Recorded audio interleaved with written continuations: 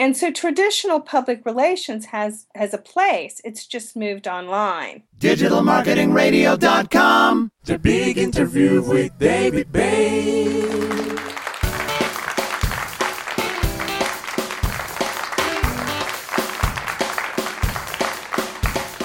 Is it really possible to have a data-driven, results-orientated social media strategy? How does public relations fit into the modern marketing mix? And what are the changes that are occurring at the moment in social media? Those are just three of the questions that I intend to ask today's special guest, Dr. Angela Hausman. Angela, welcome to DMR. Thanks. Well, Angela's the head of marketing at Group Surfing, and she also owns Hausman and Associates, a full-service firm operating at the intersection of marketing and social media. So, Angela, I'm interested in this phrase, at the intersection of marketing and social media. Is social media not part of marketing then? Sure. Social media is part of marketing, and I think that's why I used the tagline on my website, at the intersection of marketing and social media. The reason is because even though social media is part of marketing, a lot of the people who are operating in this space don't act like it is. They act like somehow social media is this totally different animal. And often they think of it as a combination of technology and journalism. And I have a problem with that because I think marketing is very important. And one of the things that tracks really well for me on my blog are the articles where I really talk about traditional marketing concepts and how they can be adapted to social media, because not very many people are out there talking about that. So can you perhaps give us an example of marketing done well via social media? I think there are lots of really good examples of marketers who really get social media. One of the ones that I heard recently is Talenti, which is a high-end frozen yogurt gelato product. And they use social media mainly because they didn't have the budget to do traditional advertising. And I actually think that they were better off that way than if they had the money. Sometimes having too much money is a bad thing. It lets you get sloppy. So they have a very active Facebook page where they really engage with their audience. They also have created a number of interactive tools that they push out through social media. For instance, they have this wheel where you can spin the wheel electronically to decide what flavor of gelato to buy tonight. And they also do a lot of guerrilla marketing, where they go to events with their little frozen carts and hand out samples of their gelato. So I think they're doing it really well. I think California Tortilla is another really great example of a company that gets it, because I know the woman who runs their social media, and she's just really folksy on her Facebook page that she manages for them. You really feel like, hey, this is my next door neighbor, and she's telling me about this wonderful product and giving me all these great deals. It just makes you feel really part of a community. Okay, so you've used these two great examples here, Gelato and California Tortilla, and they're obviously doing well in terms of encouraging interaction on their various social profiles. But you also talk about data-driven, results-orientated social media strategy on your site. Right. How does a firm really determine the true value of that following and measure its financial value? Right. Really good question. And there are a number of really good tools out there to help you. The one that I'm kind of partial to is Core Metrics, which is an IBM product. But I pay a lot of attention to Google Analytics. And so what I do when I'm managing a client's social media is that we pay attention to your analytics every single day. And we don't just stop with looking at the reports. We're really digging deeper to try and analyze what those results mean for you. And we also segment those results. For instance, I'm working on a client right now, and we're trying to help them identify who is the sweet spot for them in terms of their target market. We're not saying, hey, ignore these other people, but not everyone in your target market has the same value. Some groups of people have a much higher value because either their average order size is larger or they shop with you more frequently, which makes them more valuable. So we're trying to identify these, and Google Analytics really helps a lot now because they've developed with the enhanced analytics, you can get demographics. And so one of the things I showed a client the other day is we sat down and we looked at their analytics for things like, time on site, which is a somewhat a predictor of how successful you are in building this loyal community. And one of the things that we found is that if you just looked at the number of visits, you found that one age group and one geographic region was very important. But when you looked at a more important metric, the time on site metric, we found that a totally different demographic group and geographic group turned out to be much more important for them.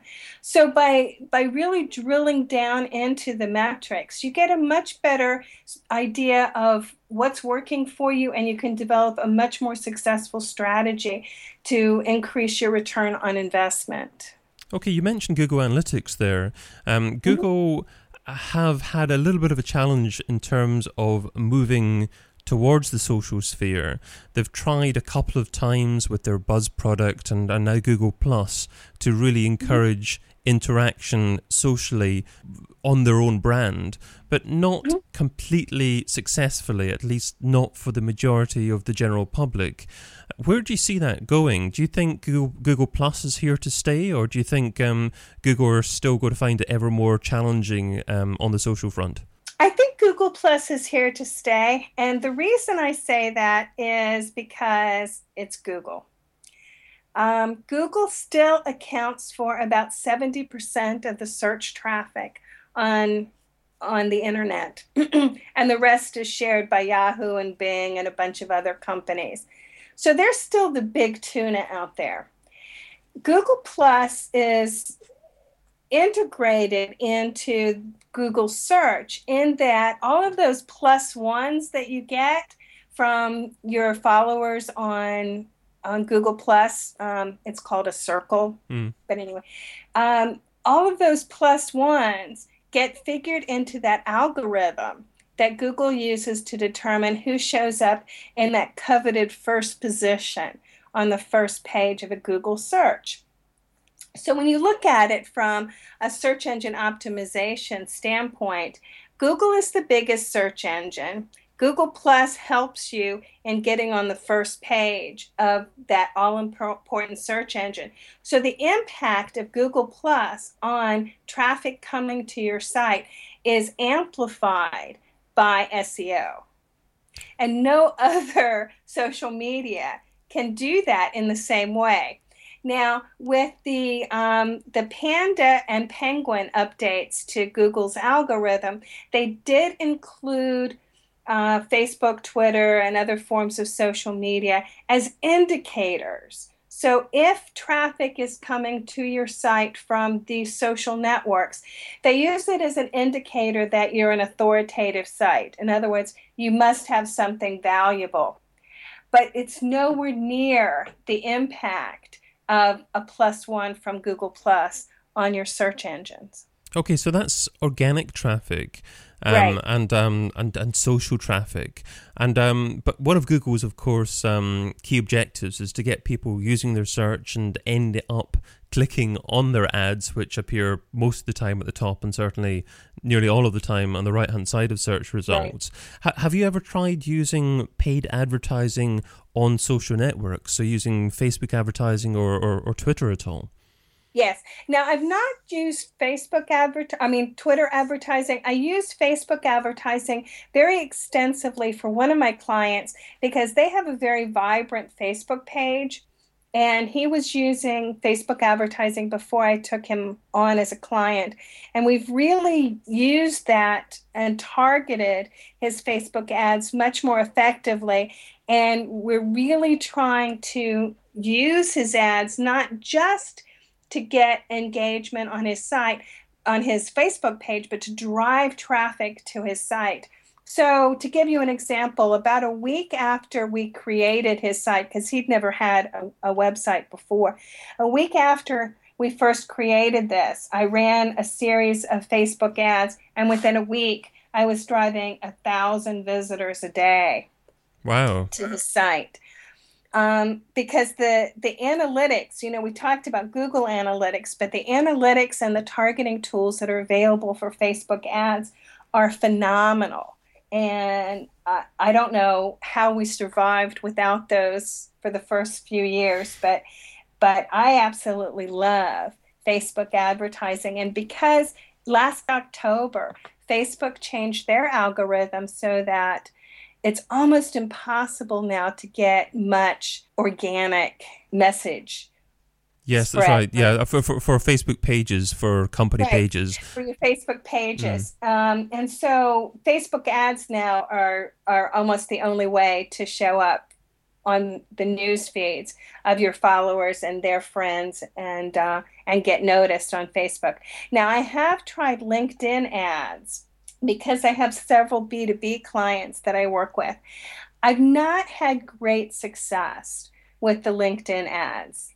They don't have the kind of tools available like they do on Facebook. They're much more simplistic.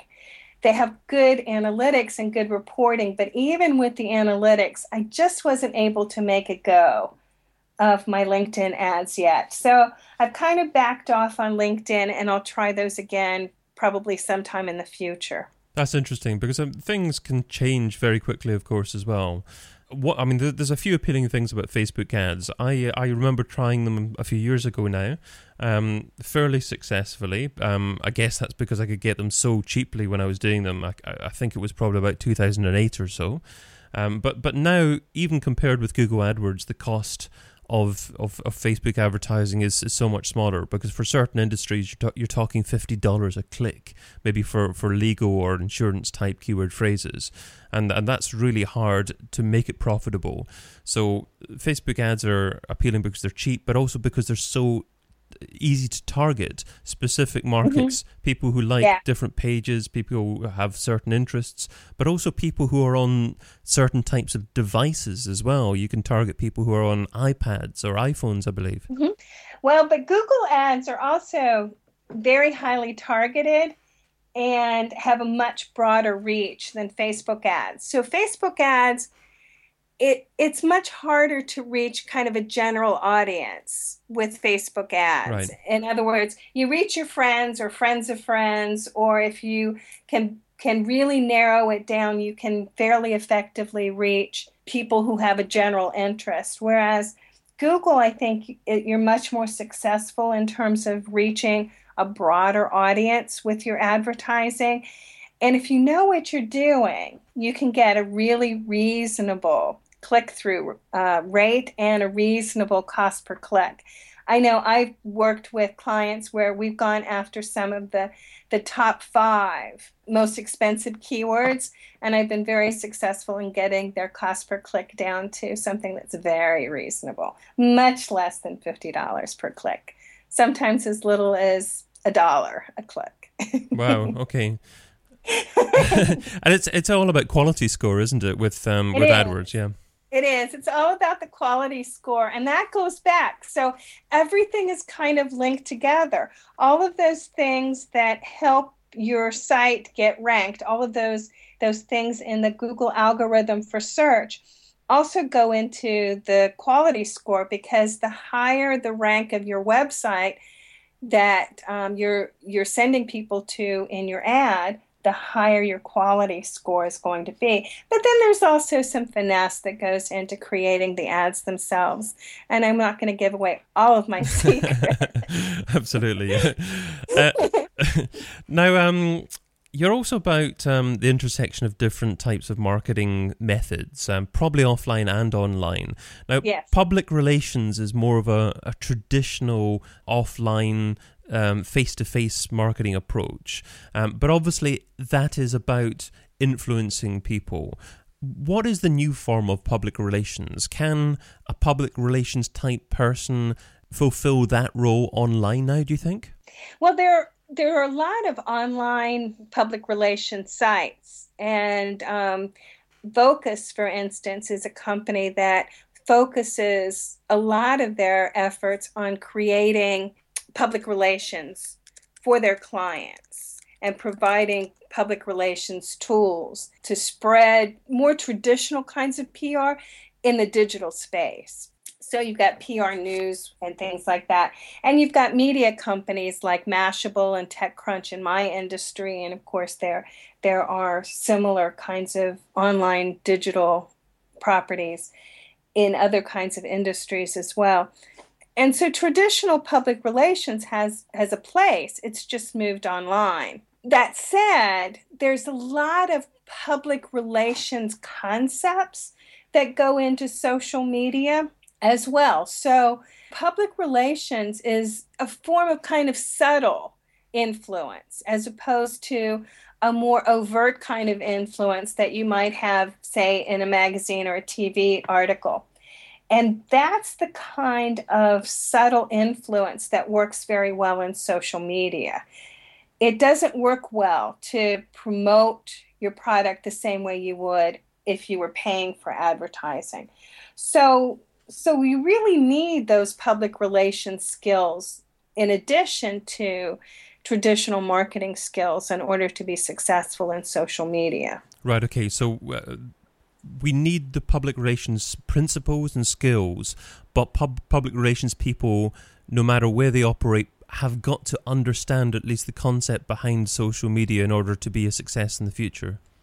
Oh, absolutely, because while I really like to stress the marketing aspects of social media, there's definitely technical aspects. I mean, look at all of the stuff we just talked about in terms of SEO and reach and targeting and things like that. You need to understand how all of that works in the digital space, because those are the kinds of things you really didn't deal with when it was just the print and broadcast media. There were different metrics that you were looking at, and you were looking at, buying eyeballs, and you couldn't really track what was happening very well in traditional media like you can now with social media. So it's a different world even for people who are very highly skilled public relations people, because they need to pick up those technical as well as those analytic skills that they weren't using before. So over the last few years, we've seen some massive changes in online marketing and social media, because effectively social media really only started about 2007 or so in terms of companies starting to embrace it online. And after that, Facebook, I think about 2009 or so, started offering services like Pages for businesses specifically. You then had Twitter becoming more popular, and now you've got supportive software helping businesses to manage their social media much more effectively online.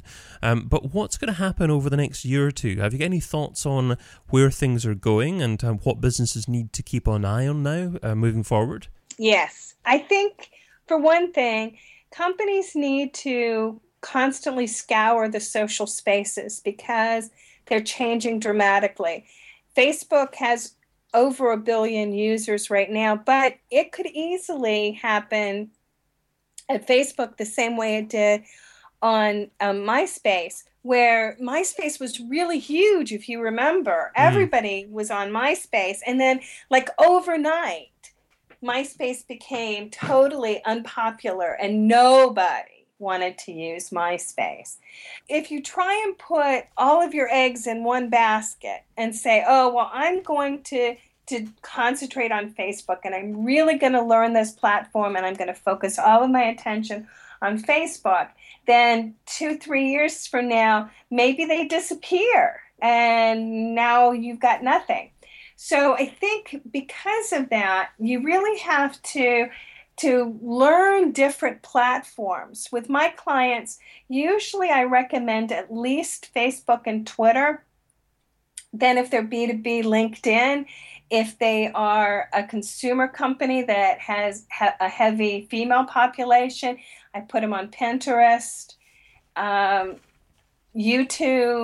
YouTube or Vimeo, Instagram, and the newer ones like Vine and Snapchat, because the new ones is where the young people are. So if you're looking for millennials, that's where you need to go, is on Vine and Snapchat. So there's a certain element of targeting, determining which social properties to be on, but there's also hedging your bets. Just like you wouldn't invest all of your money in a single stock, you have a portfolio of different stocks to hedge against the risk.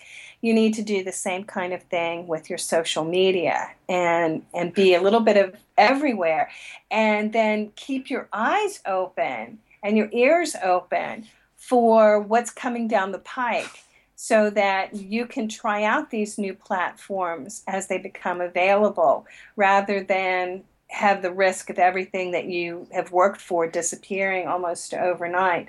So I think that's one change, is that you just have to be more cross-platform kinds of things. The other change that I see happening since I first started this about 5 years ago, I guess now, is that the steep increase in analytics. That it used to be nobody cared. You didn't have to prove whether what you were doing was working. And then people focused on things like vanity metrics, including things like likes and Twitter followers, which are virtually meaningless now. And so the metrics are becoming much more sophisticated, and the tools that are available to monitor what's going on are much more sophisticated. And I expect to see a lot more analytics tools out there. For one thing, I'm working on a social media analytics book, and people know that I'm writing this book. So at least once or twice a week, I have a company contact me saying, hey, would you evaluate this social media analytics tool that we've developed? Because they're hoping to get my insights as well as possibly be included in the book when it comes out. Sneaky. Well, that's your thoughts on social media today. I mean, we could carry on talking a long time about social media, but obviously we've only got so much time, and I want your thoughts on digital marketing in general as well. So let's move on to software I couldn't live without. What software do you currently use in your business that if someone took away from you, it would significantly impact the success of your business? One of the tools that I use every day is Sprout Social. It makes it so easy for me to curate content, which is an important part of managing your social media strategy. It also gives me a place. I bring in my RSS feeds from various websites that I monitor, like Mashable and Social Media Today. It brings them all into one place, and it makes it really easy for me to also read about what's going on, so that I'm always on the cutting edge. Every day I look at that to see what are other people writing about and what do they have to say, and can I learn something I don't know right now. So it also is helpful in terms of finding influencers, so that when I'm working with a client and we've developed an infographic or we've developed this really important white paper, I'll contact influencers in that area to say, hey, we've got this. Would you be interested in talking to us about it, or would you be interested in sharing this? And that's really important in terms of increasing the reach of your social media. I wish I would have. I'd like you to look back on the very first day that you were involved in trying to market a business online. What didn't you do so well? What do you wish that you would have done differently? I really wish that I had known more of the technical things when I first started. I was really kind of at the mercy of the technical people I had working with me, my website developers and people like that. And I wasted a lot of money paying people who didn't know what they were doing. It doesn't cost much to set up a really great website with really effective, quick hosting as well. But if you don't know what you're doing, you can be quickly spending probably thousands, if not tens of thousands of dollars. Yes. Yes. We'll just both say yes and move on. Best advice I've ever received. What is the best piece of digital marketing advice that you've ever received? Oh, that's hard to say because I get so many great pieces of social media advice, but probably the best piece that I ever got was to just be yourself online. Don't try to be something you're not, and be humble. If somebody calls you out on something, be big enough to say, "Oh, you're right, I made a mistake. I'm sorry." That this really isn't the place for a big ego. Okay, so be yourself. Now, does that mean that it's important for a brand to develop and agree upon its own personality if there are lots of people that are going to be acting on behalf of that brand on social media? Yes, I do think that it's important that it develop its own voice or personality. And that's hard to do when you have multiple people working on a particular social media campaign for a big company. I don't have that experience here because most of my companies are mid-sized companies that I'm working with, and so each company has a dedicated community manager who manages all of the social media for that client and has a very dedicated voice that they bring to that client, as well as their own personalities. Right. The this or that round. Okay, so this is the quick response round. 10 quick questions. Try not to think about the answer too much. I'm just looking for your guts reaction. Ready to go? Yes. Email or Twitter? Twitter. Audio or video? Video. Affiliates or display advertising? Display. Facebook or Google+? Tough one. Probably Facebook. Online press releases or one-on-one relations? One-on-one. Paid search or SEO? SEO. Email contact form or telephone number? Email contact form. Website or app? Depends on the client, but I would say website. Social follower or email subscriber? Social follower. Local marketing or global marketing? Global. The $10,000 question. If I was to give you $10,000 and you had to spend it in the next few days on a single digital marketing activity, what would you spend it on and how would you measure success?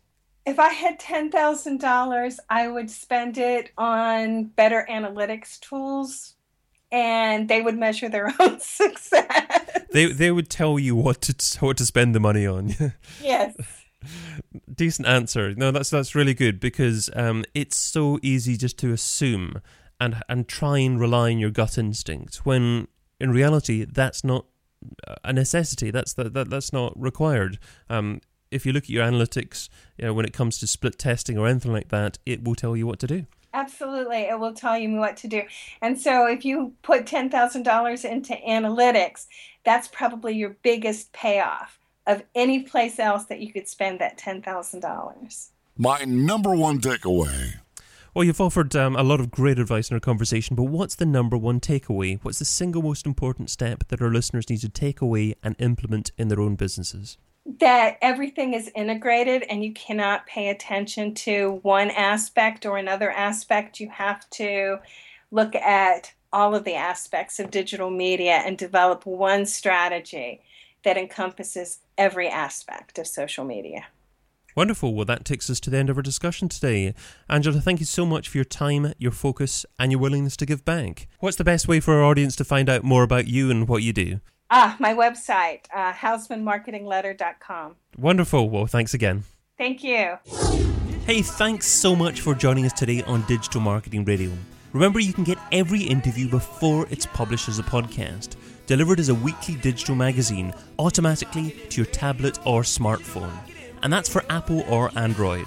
Just go to digitalmarketingradio.com for links to where you can subscribe and join the rest of the Digital Marketing Radio posse. Catch you again soon. Digital Marketing Radio, Digital Marketing Radio, Digital Marketing Radio.com.